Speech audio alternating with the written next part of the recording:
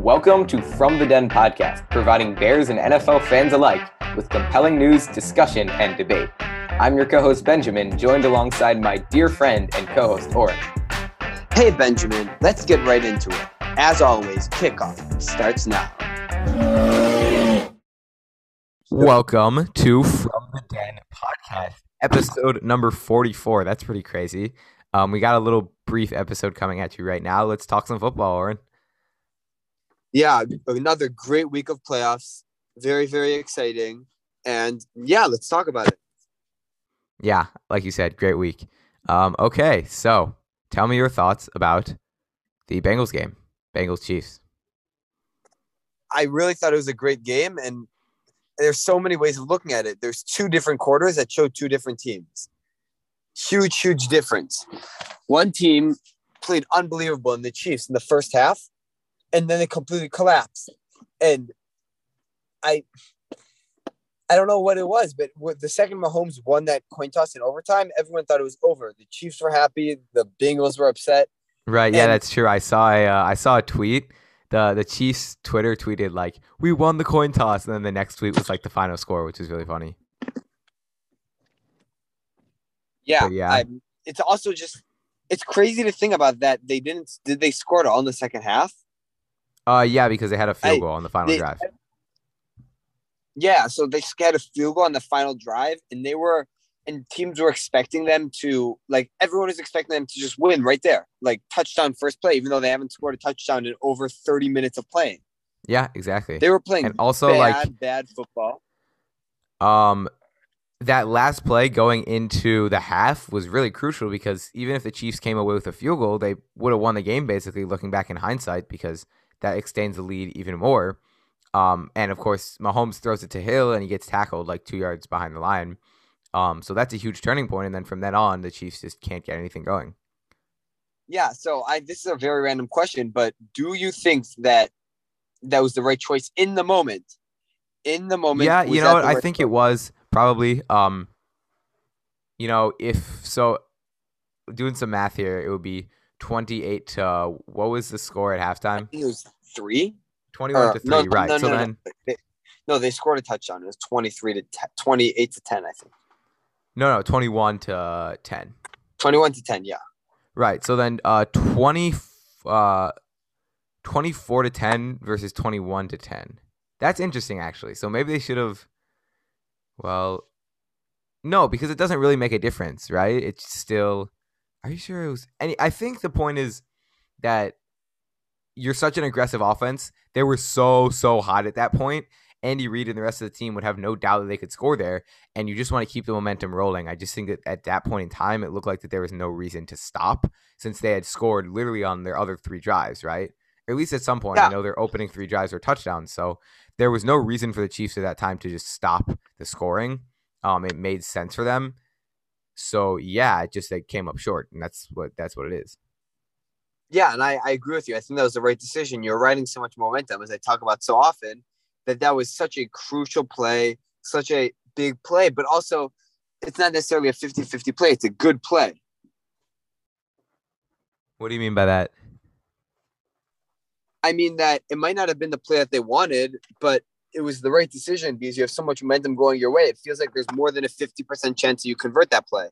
So I think if you look at it like numerically, that it's more likely to be a touchdown than not, and they're more likely to gain more and have a higher winning percentage. Right, exactly. It was the right call in the time. It's just, I guess, the second half is what you look at. And then this brings a question of the Mahomes narrative. Like, I know I heard you talking about it earlier, Oren. Is this something that you really believe, that Mahomes should have the narrative of a choker? Because I think that that's just ridiculous. The guy has made 4 AFC championships, and it's just wait a little bit. Like we talked about on the podcast already. It took, Peyton Manning had this thing going on about him for a while. Like, it takes great players some time. Michael Jordan took him like 7 years. It takes great players some time often to establish themselves and win rings. So the fact that Patrick Mahomes has already done this much this early in his career, of course it's better if he had won, but it's not like the choker narrative is going to be out there, but I don't buy it at all. I don't know if I agree 100% in the narrative that he's a choker, but I also think that the narrative that he's clutch shouldn't be presented either. I think that he's neither at this point. And the narrative, like I said, people think of him as such a clutch quarterback, the quarterback who's going to win overtime and score a touchdown because that's just the player he is. I don't think that that's truly who he is. I think that there are anomalies to it. But like I said, he's not clutch, nor is he some. I'm trying to pull something up to. I'm trying to pull something up to disprove you because I saw some post about all of the games that Patrick Mahomes ended up winning, like where he was clutch. I know you said that there were some anomalies, but this is like so many anomalies. But I probably won't be able to find it. Anyway, I think that's wrong. I think Patrick Mahomes does generally end up coming back and winning games, just like he did in the Super Bowl itself. So that's not very fair to say. But yeah, let's talk about the Bengals, though. I don't know why we're only talking about the Chiefs choking here. Let's just say, wow. I'd say most of America just, what a Super Bowl. What a Super Bowl, yeah. First of all. Probably should have said this at the start of the podcast. Just one of the best Super Bowl matchups, just in terms of being fun, in terms of being fresh, in terms of being, I'm super happy no matter which team wins. It's either Joe Burrow, which, like, you got to love the Bengals and that whole offense and that whole story because no one really expected them to win. Versus the Rams, who put all their chips on the table. They've got Sean McVay, which you gotta love. Matthew Stafford, like, just what a great Super Bowl, Yeah, 100%. And it also, I know, like, talking about like narratives for the NFL, like this really goes to show that no team is out of it. The Bengals were thought of as a horrible franchise team that was run by cheap owners. Is now in the Super Bowl with a quarterback that's looking like the future of the NFL with a wide receiver quarterback tandem that's looking unstoppable. Well, I don't know if it says no one's out of it as much as it just says, wow, Joe Burrow, It's no, just the exception, 100%. Not the rule, for sure. Tip your hat to Joe Burrow. But it also makes NFL sense. More than tip your hat, but yeah. Yeah, the Bears beat the Bengals, right? This is a team that got hot at the right time, that kept it going. I think you're short selling the Bengals a little bit. I think that they were a very, very good team, but they did get hot at the right time. That's true. That is true. Unless you're a 14-2, 15-1 team, the only way you're making the Super Bowl is if you get hot at the right time. That's what I think the Bengals are going to have Super Bowl hangover next year. We'll go into our Super Bowl picks. I'm going to pick the Rams probably, and then I say the Bengals have Super Bowl hangover next year just because looking at that division. I've said it before on this podcast. I'm going to say it again. I think the Ravens are going to be very good. They're probably going to win the division. I guess Browns and Steelers, now that I think about it, don't look too scary. Not super solid, yeah. But still, I think that they're going to face some more struggles going into next season. Because they had a lot of momentum now, but still just roster-wise, they're not like an elite roster in the NFL, the Bengals. So yeah. I am very curious, though. I mean, they've been doubted forever. I'd love to see Joe Burrow keep proving us wrong. Yeah, and Super Bowl hangover isn't necessarily about the teams you play. It's about you think that you're so much better than you are that you decline. But that's right. I'd say normally it's a weird phenomenon. Normally it's like unexplainable almost. But in this case, I'm trying to predict it just because I see that like this might not be sustainable. But I'm not trying to rain on the Bengals parade at all. Like, I love the Bengals. I'm all in on them. Super fun. Wow. Like, Joe, some of those plays he was making, oh my God. Both the quarterbacks. At the start of the game, I was seeing Joe Burrow just getting pressure after pressure after pressure. And in the first few drives, he was really doing all he could. He was making great throws, and it would be like in the perfect spot where the wide receiver could catch it. Like a hard ball to catch, certainly, but it was the best play that Joe Burrow could make, and it would get dropped. And it just because there was so much pressure coming into Joe Burrow's face. And at the start of the game, I thought that was going to be the story for the whole game. It's going to be, Joe Burrow played super well, but he just had so much pressure he couldn't control it. And then looking at Patrick Mahomes, all of a sudden, Cincinnati just started to pressure him. It kind of flipped, I'd say, in terms of the pressure. I don't know, man. But I'm just super impressed by the plays. Yeah. I also want to give credit to Kansas City's defense. Every single play that Burrow made, every single play looked like he was struggling to make, not because he was bad, but because the defense was playing so well that every single play wasn't handed to him. He had to work for That's true. That's why I was impressive on both sides. Yeah, because you saw him running around doing great things. Yeah. So just some phenomenal Yeah. players in that game. Want to move on to Rams Yeah. versus Niners? Yeah. Oh, let me know your thoughts. I'm pretty sure I picked the Chiefs and Rams, and you picked the Niners and Bengals. So we went split on that one, right? I don't remember, but I think the Super Bowl pick is gonna be a bit more memorable.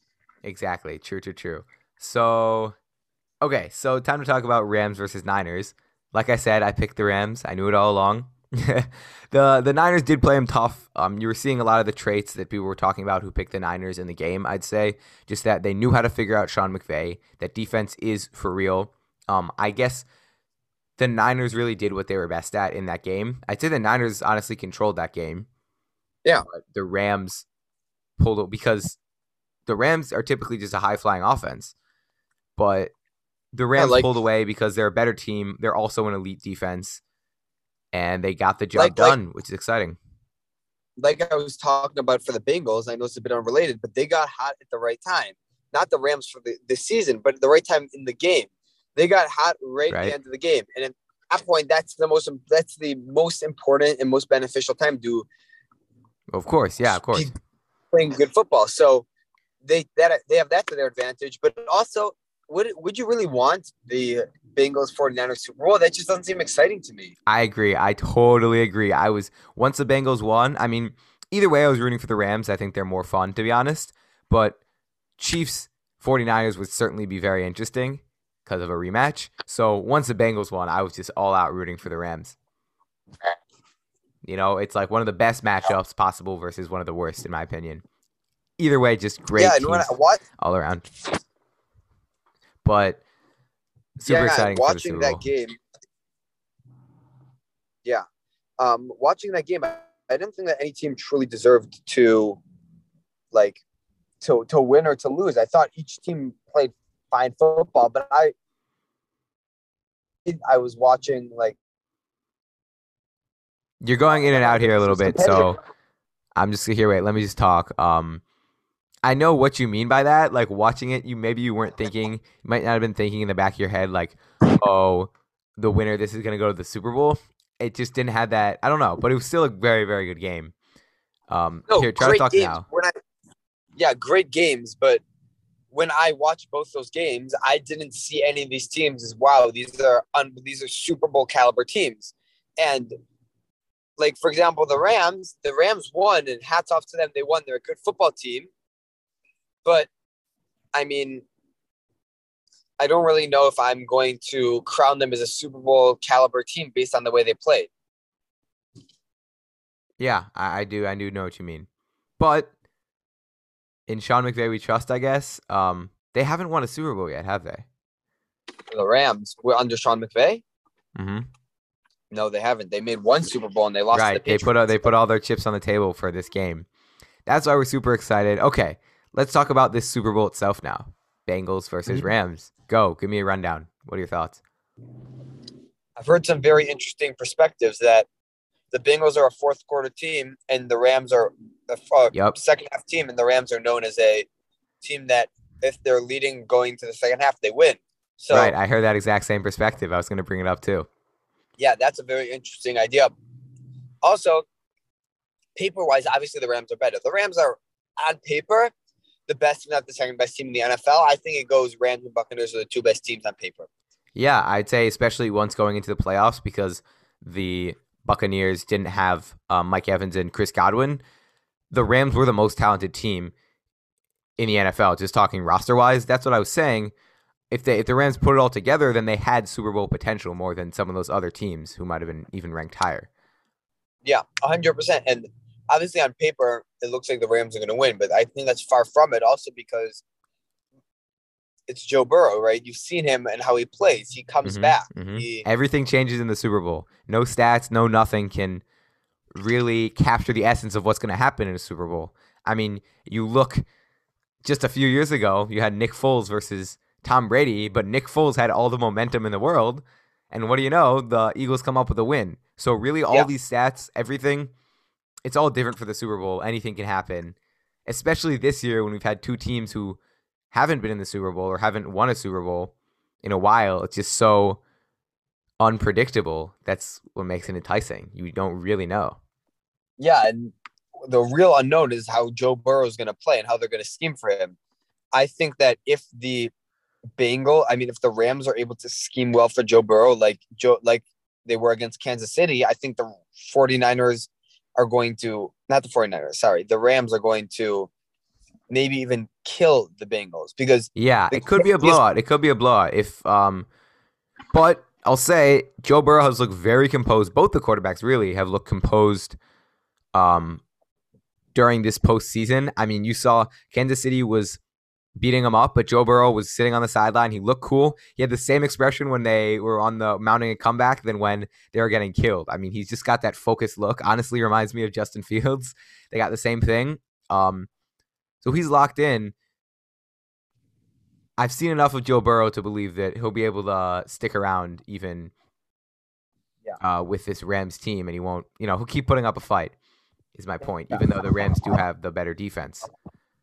Yeah, I think that the Rams have a way better team all around, and I don't see the Bengals really slowing down the Rams offense. I think that the Chiefs are a way more sporadic team. They score a bunch. It just happens, right? But the Rams seem like a lot more consistent of a team, and I don't see the Bengals slowing down the Rams. The only scenario I see for the Bengals winning is if Joe Burrow is able to run through that Rams defense. And it's a possibility. I think it's unlikely, but that's if Joe Burrow is able to play well, I think the Bengals win. If he has an average game or anything below average, let me tell you, this shouldn't be surprising, but if the Bengals win, those highlights are going to be insane from the Bengals' perspective. It's not going to be one of those just marching down the field methodical. You already know that because that's not who Joe Burrow or this offense is. But especially playing against the Rams, Joe Burrow is going to get attacked all the time. So if he's going to be succeeding in this game, it's going to be because he's scrambling, making some of the incredible plays that we saw last week. So that's kind of the method to success, just Joe Burrow becoming absolutely unstoppable. And you know what? We've seen enough of him so far that's completely not out of the question, considering who he just beat. Yeah, I mean, he did just beat Patrick Mahomes, but also, honestly, I think the Rams are a lot harder competition just because I think the Rams That's true, but you do have to take into account Chiefs have a much better offense. So he might have to do less. Even if he's less successful against the Rams, he doesn't have to be as successful.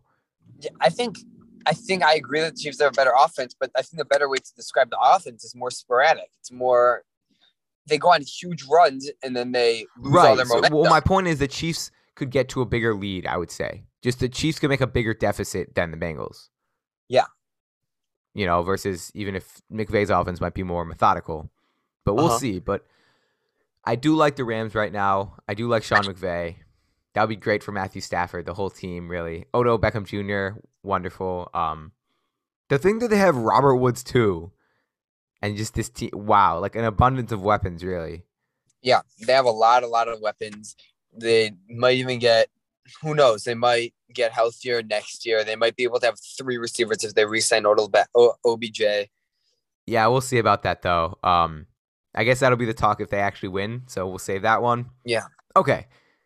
Give me your picks. It's about time. It is about time. I think I'm going to pick the Rams. I think the Rams are just the better team on paper, and I'm far from ruling out the Bengals. And I think the Bengals do stand a very solid chance.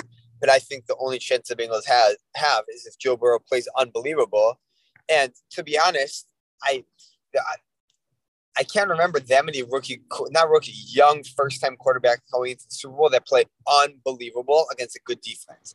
Oh, yeah. No quarterback has ever won the Heisman, the college football championship, and the Super Bowl. And Joe Burrow has a chance to do it in 3 years. Think about that.